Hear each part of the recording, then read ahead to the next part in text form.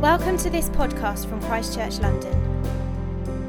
For more information and resources, please go to christchurchlondon.org.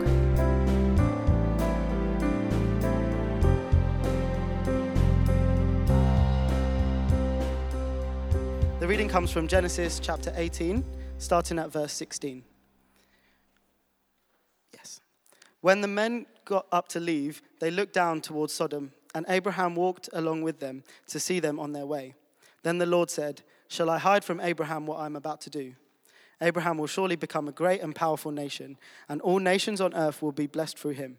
For I have chosen him, so that he will direct his children and household after him to keep the way of the Lord by doing what is right and just, so that the Lord will bring about for Abraham what he has promised him." Then the Lord said, "The outcry against Sodom and Gomorrah is so great, and their sin so grievous, that I will go down and see if what they have done is as bad as the outcry that has reached me. If not, I will know." The men turned away and went towards Sodom, but Abraham remained standing before the Lord. Then Abraham approached him and said, "Will you sweep away the righteous with the wicked? What if there are 50 righteous people in the city? Will you really sweep it away and not spare the place for the sake of the 50 righteous people in it? Far be it for you to do such a thing, to kill the righteous with the wicked, treating the righteous and the wicked alike. Far be it from you. Will not the judge of all the earth do it?" The Lord said, "If I find 50 righteous people in the city of Sodom, I will spare the whole place for their sake." Then Abraham spoke up again. "Now I have been so bold as to speak to the Lord, though I am nothing but dust and ashes. What if the number of the righteous is 5 less than 50? Will you destroy the whole city for the lack of 5 people? If I find 45 there," he said, "I will not destroy it." Once again he spoke to him. "What if only 40 are found there? For the sake of 40 I will not do it." Then he said, "May the Lord not be angry, but let me speak. What if only 30 can be found there?"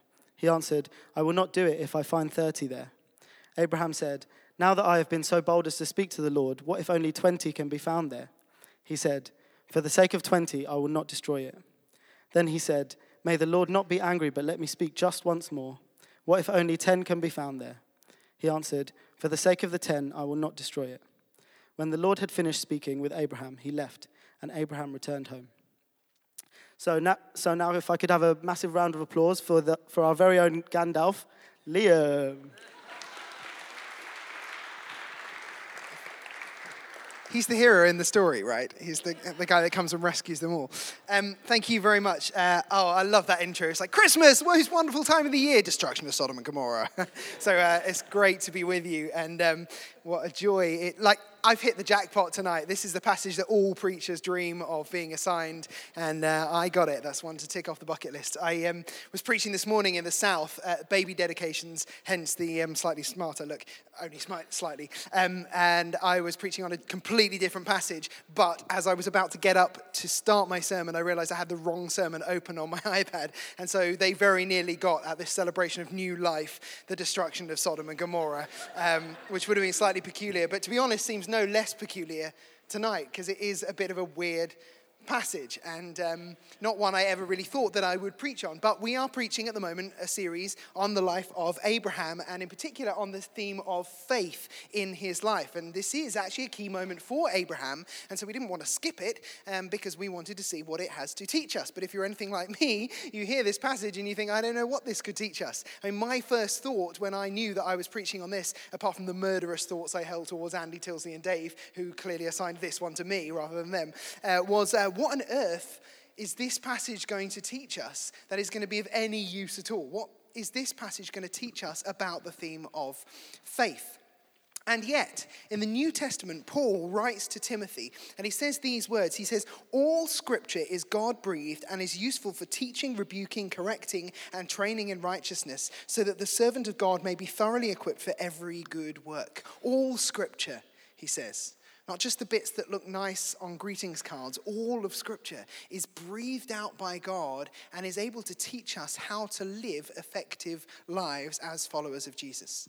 And so my hope tonight, I say hope. My hope tonight is that we will be able to find in this passage something that will fill us with faith for how we can live in a way that brings blessing to the city of London. And my aim is this. We will start with some context and some of the really difficult stuff, and then we will look at how this passage, bleak though it is, actually points to the gospel, the good news at the heart of Christianity. And then we'll end with some thoughts on how we might be a blessing to our city. So we will start heavy, but hopefully we'll get progressively better news as we go through. That is the aim, at least. Let's start with some context.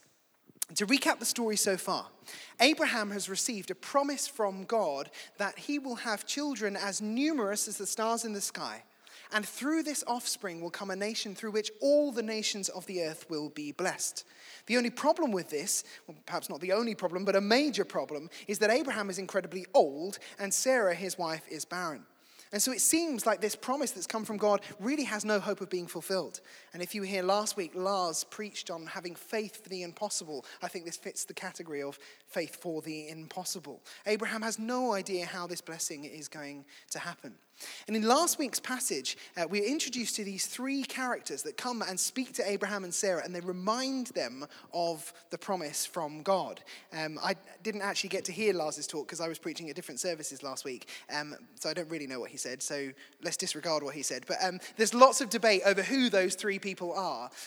Actually, it's really hard to know, to be certain. My best guess is that one of them is a physical manifestation of God, and two of them are probably angels. And I don't know what Lars said, but he's from Denmark. They say all kinds of crazy things there. So that's what I'm going with. However you interpret it, what's clear is that Abraham feels like in this meeting he has met with God somehow. He's had some kind of encounter with God. And in today's passage, two of the men, or actually it doesn't say two, that's my interpretation. Some of the men go down to the city towards Sodom, and Abraham and God stay together and talk about what is going to come next.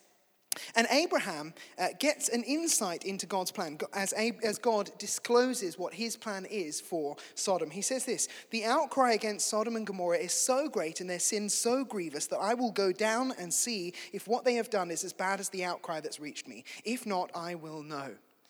And it becomes apparent that God's plan is that if Sodom is half as bad as it sounds like it is, God will intervene and will destroy the city. And if you read on to chapter 19, which we didn't have time to read today, I'm sure Baz is thankful for that. It's a grim and gruesome chapter. The men arrive in Sodom. They find it is way worse than they possibly imagined. And so God destroys the city, saving only Abraham's nephew Lot and his family. It's a dark and difficult story. Now, it's not really clear what exactly the sin of Sodom is. In Genesis 13, it says this: "The people of Sodom were wicked and were sinning greatly against the Lord," but it doesn't tell us the nature of what they were doing that so annoyed God. Whenever Sodom and Gomorrah get mentioned, I think people, and Christians and churches in particular, tend to think sex. I don't know if that's where your mind went.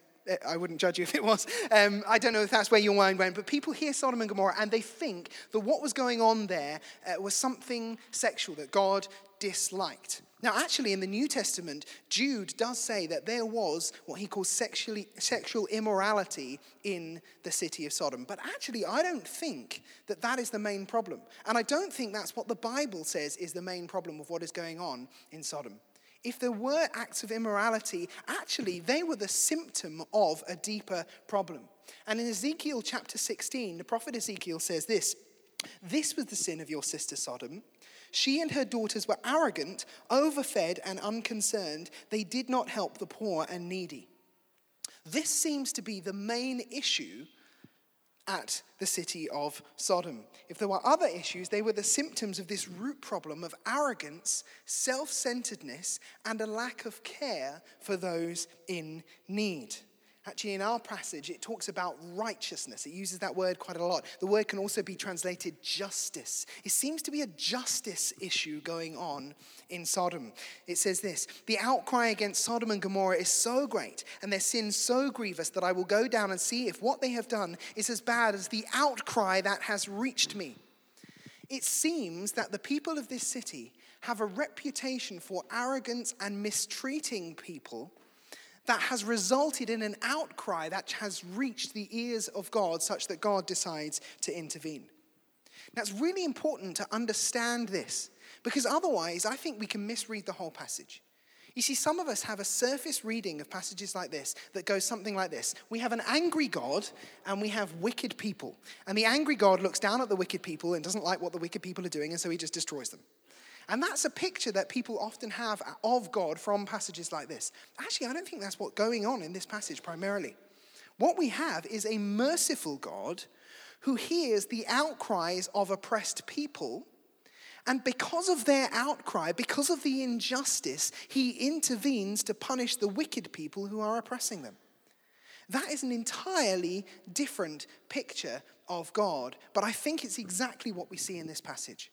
God hears the outcries of the oppressed, and because of that, he intervenes out of mercy.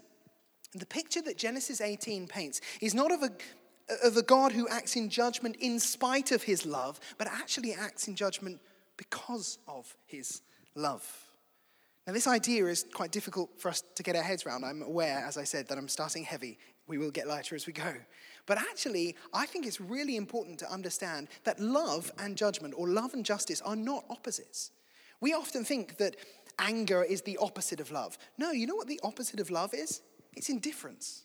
It's not caring. Which actually, according to Ezekiel 16, is the sin of Sodom, that they didn't care for people. Actually, justice and love come hand in hand. And if God is to be a God of love, then I think there are moments where the most appropriate thing he can do is to act in justice when people are being oppressed. That, I think, is what we see going on in this passage. The theologian Miroslav Volf expresses this brilliantly. It's a long quote, but it's brilliant. He says, "I used to think that wrath was unworthy of God. Isn't God love? Shouldn't divine love be beyond wrath? God is love, and God loves every person and every creature. That's exactly why God is wrathful against some of them. My last resistance," he says, "my last resistance to the idea of God's wrath was a casualty of the war in former Yugoslavia, the region from which I come. According to some estimates, 200,000 people were killed and over 3 million were displaced. My villages and cities were destroyed. My people shelled day in, day out, some of them brutalized beyond imagination. And I could not imagine God not being angry. Or think of Rwanda in the last decade of the past century, where 800,000 people were hacked to death in 100 days. How did God react to the carnage? By doting on the perpetrators in a grandparently fashion? By refusing to condemn the bloodbath, but instead affirming the perpetrators' basic goodness? No. Wasn't God fiercely angry with them? Though I used to complain about the indecency of the idea of God's wrath, I came to think that I would have to rebel against a God who wasn't wrathful at the sight of the world's evil. God isn't wrathful in spite of being love. God is wrathful because God is love." And that's a heavy quote with some difficult and deep ideas. But I think that is such a helpful perspective that gets to the heart of what is going on here in Genesis 18. God's intervention through judgment is not opposed to his love. He intervenes precisely because of his love. And when he hears the cries of the oppressed, he steps in to rescue them. He's a merciful God. In fact, even the way that he reveals what he is planning to do speaks of his mercy. He says this in verse 17. "Then the Lord said, 'Shall I hide from Abraham what I'm about to do?'" Which is a bit of a weird thing to say out loud. Shall I hide from Abraham? Oh, too late. You know when people say, "I don't know whether to tell you this." You know that phrase? I don't know whether to. Some of you probably say that. People say that all the time. I don't know whether to tell you this. And you think, no, you do know. You've already decided you're going to tell me this. You just preface it, "Well, I don't know whether to tell you this." Why? Because you want me to feel like I am now going to get some privileged information, right? I think that's what God is doing here.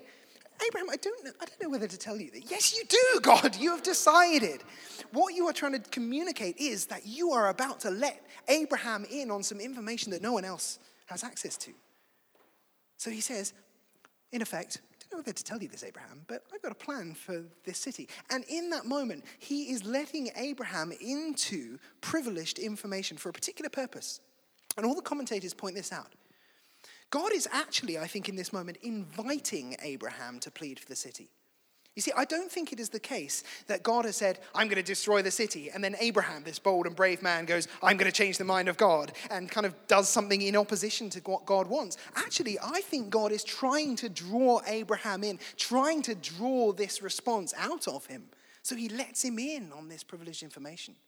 This is what the theologian R.T. Kendall calls God playing hard to get, which I really like as a phrase. He essentially says there are moments in Scripture where it's like God lays out this plan, and then humans, whether it's Moses, Abraham, someone like that, they then try and persuade God out of this plan. But really what God is doing in that moment is he is inviting them to plead with him, because he's trying to draw something out of their hearts. He's playing hard to get.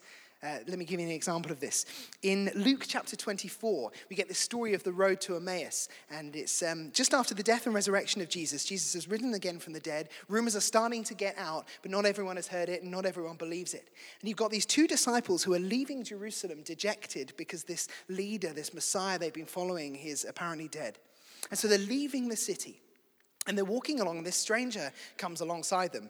Spoiler alert, it's Jesus, but they don't know that. And so this guy is talking to them, and he's explaining all sorts of things about why the Messiah had to die and rise again from the dead. And then they get towards this village, and it's getting late, and it says this. As they approached the village to which they were going, Jesus continued on as if he were going further. But they urged him strongly, "Stay with us, for it is nearly evening, the day is almost over." Jesus acts as if he is going on to the next village. Now, I don't think Jesus wanted to go to the next village. I think Jesus wanted to be invited in so he could get a free meal. This is Jesus blagging a free meal, and he's pretty good at it. He goes, I'm just going to go on to the next village. And something in the disciples makes them go, don't go on to the next village. Come and stay. And what happens? Jesus goes into the home, he eats a meal, he breaks the bread, he shares the wine, and they suddenly get a revelation of the true character of God. God plays hard to get, in order to draw out from the disciples this longing that results in them understanding God better than they previously did. I think that's the kind of thing that's going on in Genesis 18. God says, I don't know whether to tell you this, Abraham. I've got a plan for Sodom. And Abraham goes, wow, I've got to plead. And so he pleads and he bargains with this God. And in so doing, I think he gets a greater revelation of the mercy and love of this God than he previously had just a few verses before. He begins this process of bartering with God, bartering over the lives of the people of Sodom. Now, we don't really live in a bartering culture, not that much at least. I mean, most of us just pay what it says on the sticker price, right? You do that, right? You do. Do you steal things? Is that what? No, most of the time we don't barter, which is a good thing because I would be hopeless at it. I'm really bad at it. I think one of the only times where people do really haggle in our world is over phone contracts. I don't know if you're like that, but like, I've got some friends who phone up, they get to the end of a phone contract and they phone up O2 or EE or whoever, and they barter, and they end up with a deal that's like incredible. Like a new phone and more free minutes than literally exist within a month for the princely sum of £2 a year or something like that. And is anyone good at bartering like that? Great, because my phone contract is up. Can you please do it? Because I'm useless at it. I really am. I don't know what it is. I get a bit cowardly, or I just don't have the courage or whatever, and I end up just phoning up and they quote a price and I just go to mess, and I probably end up paying more than they originally quoted because I'm just bad at bartering. So it's good that I was not bartering over Sodom. But there's something here of this kind of confidence that Abraham has that I just think I don't have that kind of confidence. It takes a lot of confidence to barter with God when God's just said, I'm going to go and do this, and to say, I'm going to plead him to do something different. And I was reflecting on that as I was thinking about this talk and thinking, why is Abraham way more confident to barter with God than I am with the fools at the end of the phone working for O2? And I think the reason that he is more confident than I am is actually less to do with the difference between Abraham and me, and more to do with the people we're bartering with. You see, when I am trying to haggle with someone over the price of my phone bill, what I'm essentially trying to do is to get someone to act the opposite to the way they want to act. I'm trying to get someone to do what they do not want to do, as in give me a phone for less than they think it's actually worth. But when Abraham comes to barter with God, he is not trying to twist the arm of the Almighty into doing something that is actually anti his character, his nature, his desire. I think the reason that Abraham has confidence to say these bold words to God is he knows this is a God of mercy. I'm not asking God to do something that is in opposition to his nature, but to act in accordance with his nature. Which is why in the bartering, Abraham says, will not the judge of all things do what is right? He knows that this is a merciful God, and he is pleading with him to act in accordance with his mercy. And so he begins bartering, and he says this: will you sweep away the righteous with the wicked? What if there are 50 righteous people in the city? Will you really sweep it away and not spare the place for the sake of the 50 righteous people in it? And God agrees. All right, find me 50 people. I'll spare the city. And then Abraham goes, hang on, how about 45 people? If I'm going to find 45 people that are righteous, will you spare the city? And God goes, yeah, sure, okay. He goes, how about 40? What about 30? If I can find 30, how about 20 right? If I can find 20 righteous, in fact, what if I can find 10 righteous people? Will you spare the whole city because of 10 righteous people? And God agrees. And this is a really weird thing to do and a weird thing to be recorded in Scripture. But actually, I want to put it to you that this scenario, the bartering over the people in the city of Sodom, actually gives us incredible insights into the heart of the gospel, the good news at the center of Christianity. And it gives us a hint in two ways: one positive, one negative. The positive is this: the whole reason that Abraham feels he can plead with God is rooted in the idea that God is a merciful God who has the capacity to look at the righteousness of a few and transfer that to the many. And on the basis of a righteousness of the few, he can save the many. A positive hint. Hold that thought. The negative hint is this: Abraham fails to save the city. If you read chapter 19, it gets destroyed. Abraham fails. His pleading doesn't result in the salvation of the city. And the reason is he just doesn't take it far enough. Think back over the passage. He starts out, he says, what if there are 50 people? God says, sure, find me 50, then we'll talk. He says, how about 45? What about 40? What about 30? 20? How about 10? If I can find 10 people, will you spare the city? And God says, yes. And then Abraham went home. End of conversation. And what he should have done is said this: one more question, God. What if I can find one righteous person? What if I can find just one righteous person in the city? Could you, in your mercy, look at the righteousness of the one, and on the basis of that one righteous person, forgive the entire city? And he never asks the question, and so we'll never know the answer, except in the gospel we know the answer. Because the question that Abraham doesn't dare to answer is the very question that Jesus himself answers.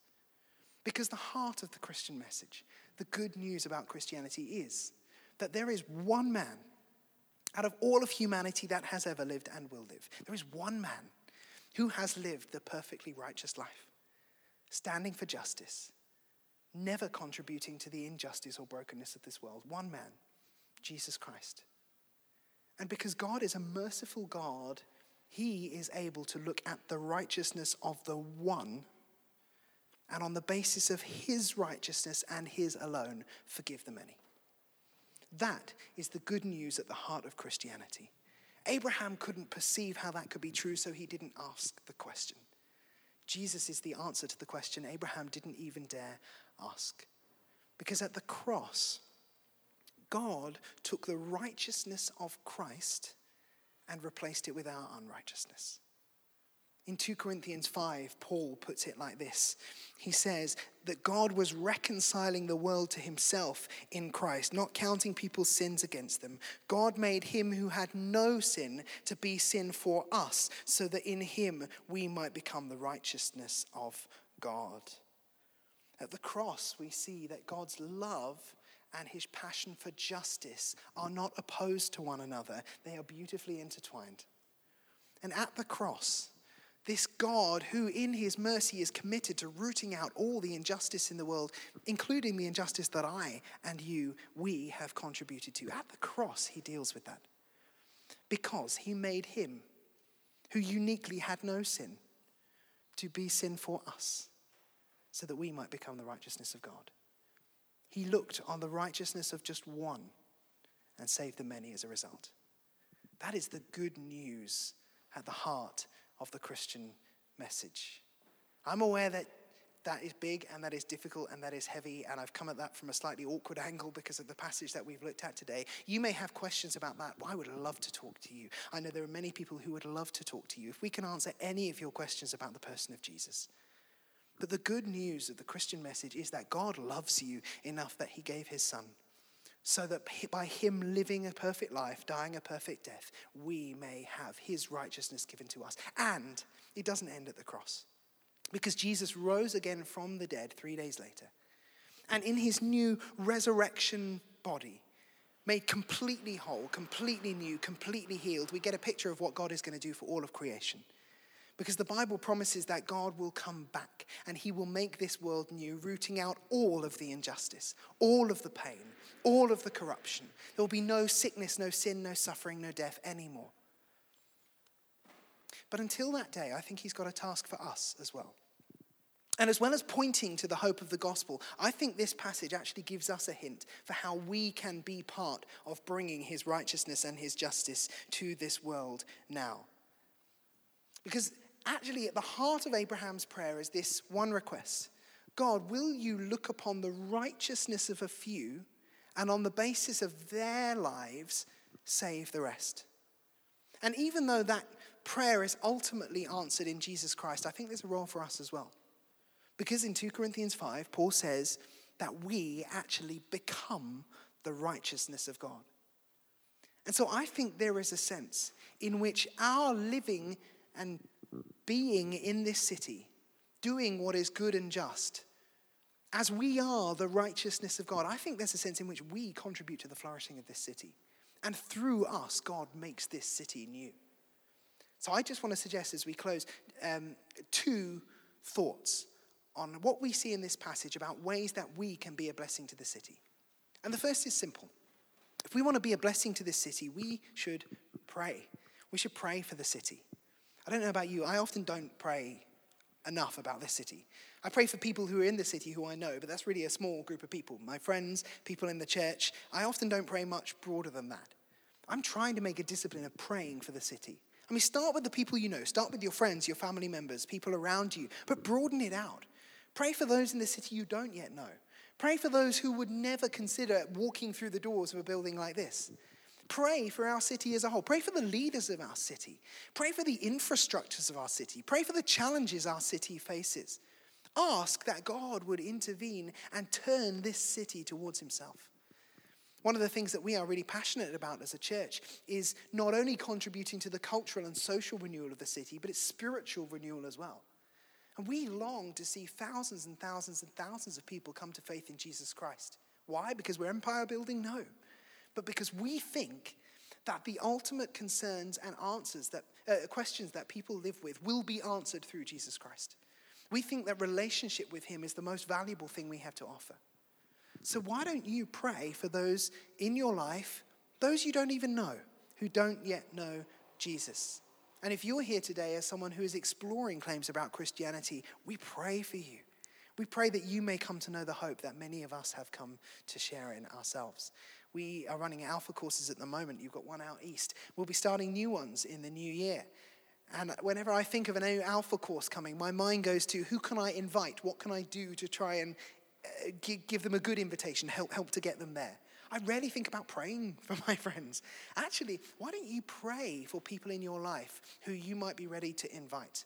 The new courses will begin, I think the week beginning the 23rd of January. Look out for information, more information to come. But why don't you pray for your friends who don't yet know Jesus and ask that God would reveal himself to them? And prayer is something of a mystery. I mean, I believe prayer is powerful, but it is a mystery. Incidentally, we're going to be preaching on prayer at the beginning of 2017 up to probably the beginning of March, I think. And prayer is a mystery, so I've got a lot of work to do to make it less of a mystery so that I can preach effectively on it. But I think it will always remain a mystery. Because there are times when I pray and I feel like God doesn't answer my prayers, or at least he doesn't answer them in the way that I would like him to answer them. And I don't know why that is. And I imagine that Abraham went home that day just feeling a bit like, why did I bother with that prayer? Why did I bother with that pleading? What did God do in response to my prayer? But prayer does change things. And I believe it changes actual circumstances, but also I believe it changes us. And I often find that when I pray, even if circumstances don't change, which they often do, I change. And the reason is that prayer and praying for our city helps me increasingly to see the city as God does. It changes my character. It changes the eyes through which I see the city. I become more aligned to his character, more infused with his love and mercy. And as I reflect on the character of God, I find that I grow in confidence in prayer. Because I know, as I immerse myself in the Word, as I pray to him, that I am not trying to twist the arm of the Almighty into doing something he doesn't want to do. Rather, I am getting to partner with a loving, merciful God, asking him to act in accordance with his character, and I find my own character gets changed to be more like his. So first thing we can do, we can pray for our city. But secondly, we can act. See, it wasn't just Abraham's prayers that were important here. It was his life. It was his actions. In verse 18 it says this, Abraham will surely become a great and powerful nation, and all nations on earth will be blessed through him, for I have chosen him so that he will direct his children and his household after him to keep the way of the Lord by doing what is right and just. Not just praying about it, doing what is right and just. Abraham was to bring blessing to the nations by living a life of righteousness, doing good. And we stand in the long line of Abraham, given that very same task. Pray for the city, pray for the world, and do what is good, do what is right. How are you doing at that? Where is there injustice in your world that you are able to bring a sense of justice to? Where is there need in your world that you may be able to meet? Are there people around you, maybe here in this service, maybe in your Connect group, maybe in your broader friendship community, maybe in your university or workplace or where you live? Are there people there who are struggling, who you can do right and justice for, who you can bring a sense of the righteousness and mercy and love of God? It may be as simple as there being someone in your life who's just going through a hard time right now, and you could do something practical to serve them, like cooking a meal or just helping in some practical way. It may be that there's someone in your workplace or your university who is being bullied or mistreated. You could stand up for them, bring a sense of righteousness and justice. It may be that there are people who just feel they've got no one to talk to. Why not just take the step to say, hey, if you ever want to talk, I'm here. People often don't know that we are there and willing to listen. People just think I have to exist with my own problems. That may be a huge step for you to take, but it may well just open someone up to a sense of the mercy and love of God. Or it may well be that you just think, actually, I don't know anyone in my world who has need like that right now. Well, why don't you think about ways you could contribute to justice and righteousness and doing good in the city on a broader scale? We run a load of projects in the city, a food bank in the south. We run a mentoring program with refugees in Lambeth. We have the Growth homeless shelter out here in Tower Hamlets. We have youth work going on through this service. Various different ways that you can bless the city. Why not find out about them and sign up? Just give it a go. Give it a try. You can find information at the welcome point, I'm sure, or at the website, christchurchlondon.org. Let's contribute to acting, doing good. And actually, I think it's most powerful when we couple the two, both prayer and action. I think that's what we see in Abraham.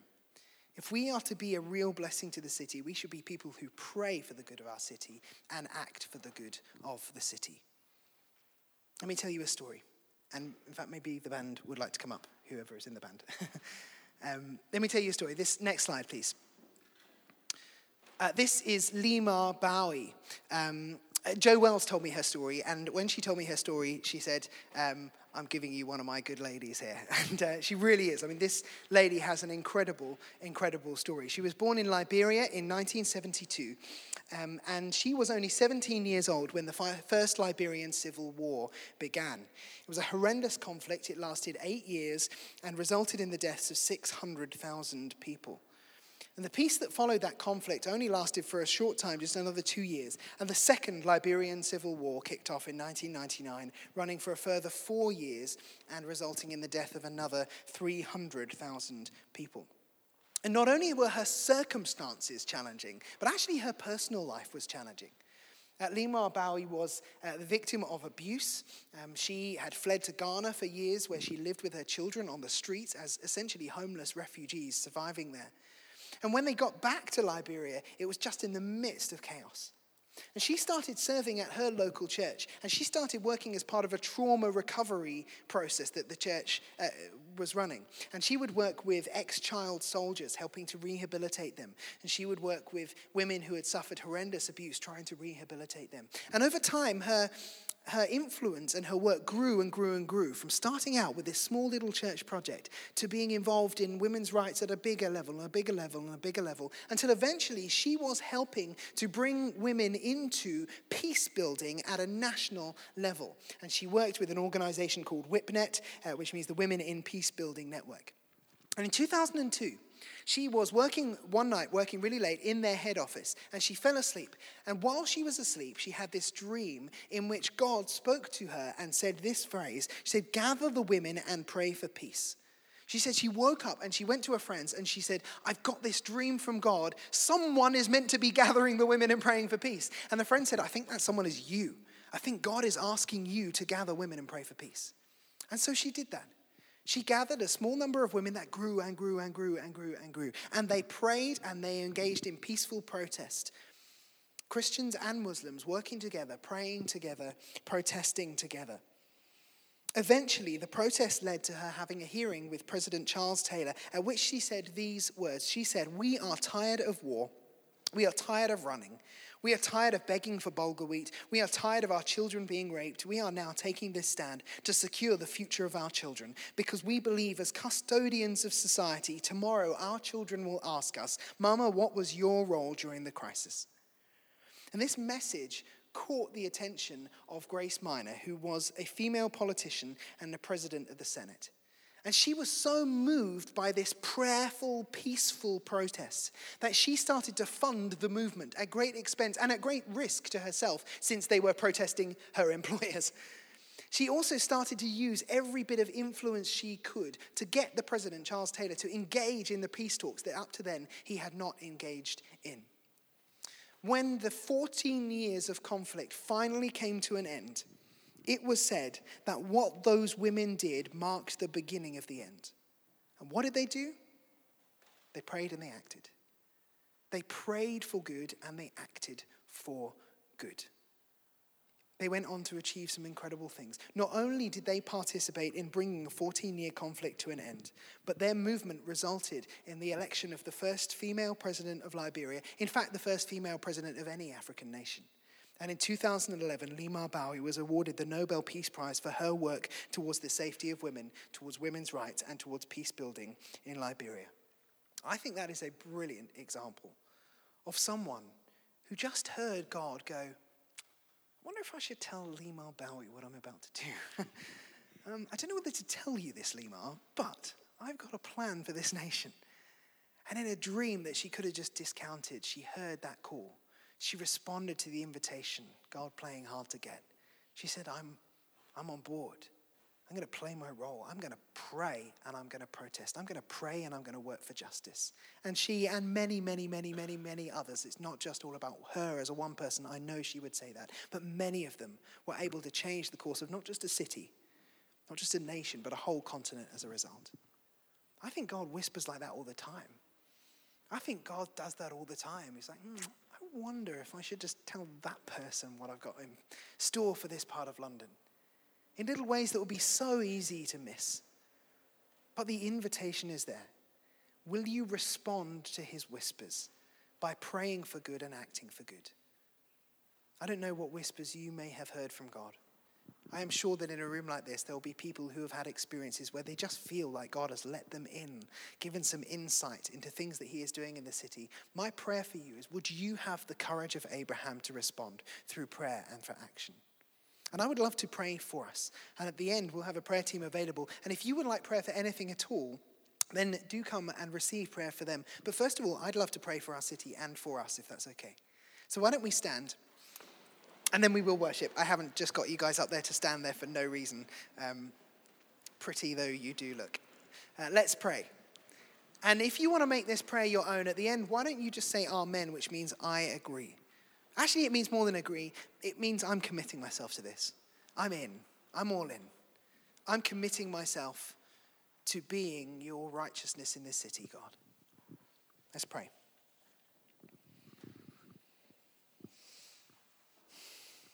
merciful God.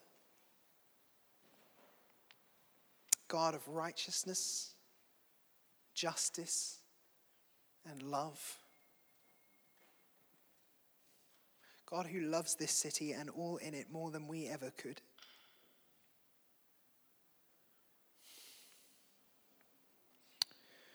We pray for this great city. We ask that you would bring about more of your righteousness and justice and wholeness and hope and freedom and love in this city. We want to pray for those who are suffering injustice, for those whose basic needs remain unmet. Would you provide? I want to ask for us. I want to pray that we would have a role to play in the spiritual, social, and cultural renewal of this city. I want to ask that many people would come to find faith in you and have their lives changed, as so many of us have, by your love and your grace and your mercy. I want to ask that you would equip us as a church to faithfully pray for and work for the good of this city, doing what is right and just. I want to ask that there will be many men and women here in this room who, over the coming weeks and months, would catch a glimpse of you just pulling back the curtain and saying, I wonder if I should tell them about this. I want to ask for the men and women in this room who already feel like they've got a whisper from you to be filled with the courage of Abraham to say, I am in. I'm not leaving this to someone else. I'm going to plead. I'm going to pray. I'm going to act. I want to pray for courage to fill people right now. Come, Holy Spirit. Come, Holy Spirit. Fill us with your courage. Fill us with your boldness.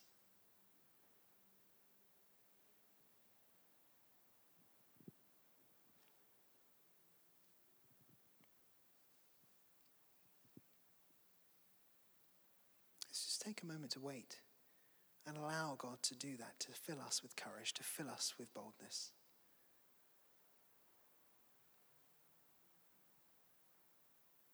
It may be that some of you have ideas in your mind already of things that God has asked you to do, but you just feel like that's too big. I can't do that. Why don't you right now just almost picture that in your mind and say, God, would you fill me with courage for that?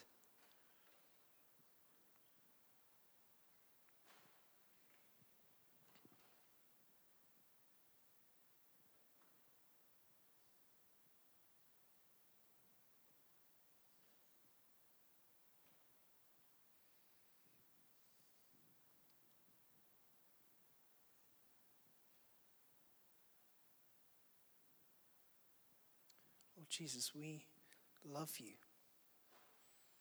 We love that you looked upon the righteousness of your Son and you transferred it to us. That you empower us now to be the righteousness of God in this world. We look forward to the day when you return to make all things new. But I want to ask, in anticipation of that day, would you equip us to be your hands and your feet? We offer our prayers and our lives. We ask, would you bring your righteousness, justice, love, and mercy to this world and do it through us? In Jesus' name, amen.